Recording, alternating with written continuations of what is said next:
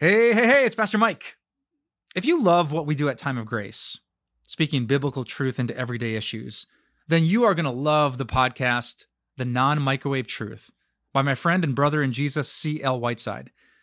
C.L. is a high school educator and a coach who isn't afraid to take on tough topics, but always through the lens of God's Word.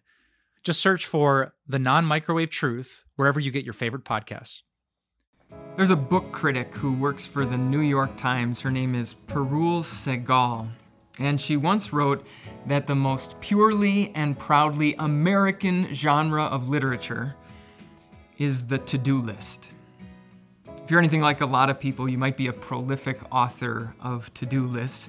And if you're anything like a lot of people, the last thing that you probably need right now is one more thing to add to yours.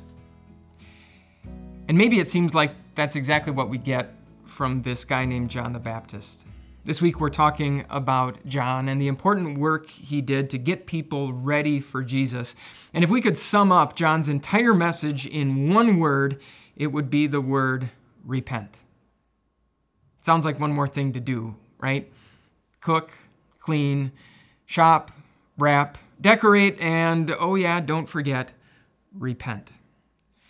Well, what's interesting about John's message is, first of all, where he preached it. We're told that John sort of set up shop way out in the wilderness, which meant that if you wanted to go hear John preach, you needed to go to him. You needed to leave behind your home and your job and the list of all the chores that you needed to do, and you needed to go way out in the desert. And once you got out there, you probably didn't even get wireless reception to be able to check your email. John didn't call people out into the wilderness to give them one more thing to do, to make them even more busy. No, he called them out into the wilderness to get them to leave behind that busyness. And then when it comes to John's actual message of repentance, the Bible helps us understand exactly what that means by comparing repentance to a construction project. Imagine a road that is being built across this vast and barren wilderness. And so when God tells us to repent, he puts it in these terms.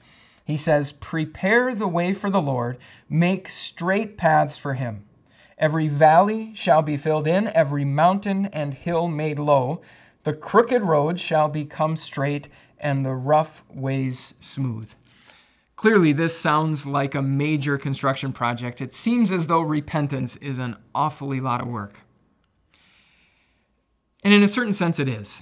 Repentance is difficult. It's often painful. It's something that needs to be a part of our lives all the time. And yet, in a certain sense, in a very important sense, repentance is the opposite of work. You see, when it comes to repentance, the key is to understand that this road that's being built, it's important to understand what it's for and who it's for. We're building this road not so that we can slowly inch our way back to God, but we're building this road because God, in his love, wants to come near to us. That vast and barren wilderness of sin, the work of crossing that wilderness is work that's done not by us, it's done by God. And so what that means is whatever we might be doing that would prevent God from being able to travel that road, well, we need to take that thing and we need to stop it. If there is some sin that we are embracing that is causing us to keep God at arm's length because we'd rather just be left alone to do what we want, we need to stop it. If there are good things that we do in our life, but we do them because we think that by doing them we will inch our way back to God, we need to stop it.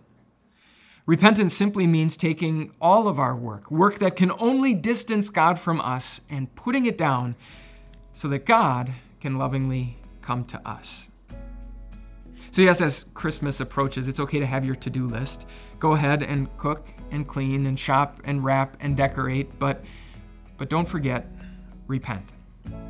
Take whatever work you might be doing because you think that's what's going to bring you closer to God, and put it down.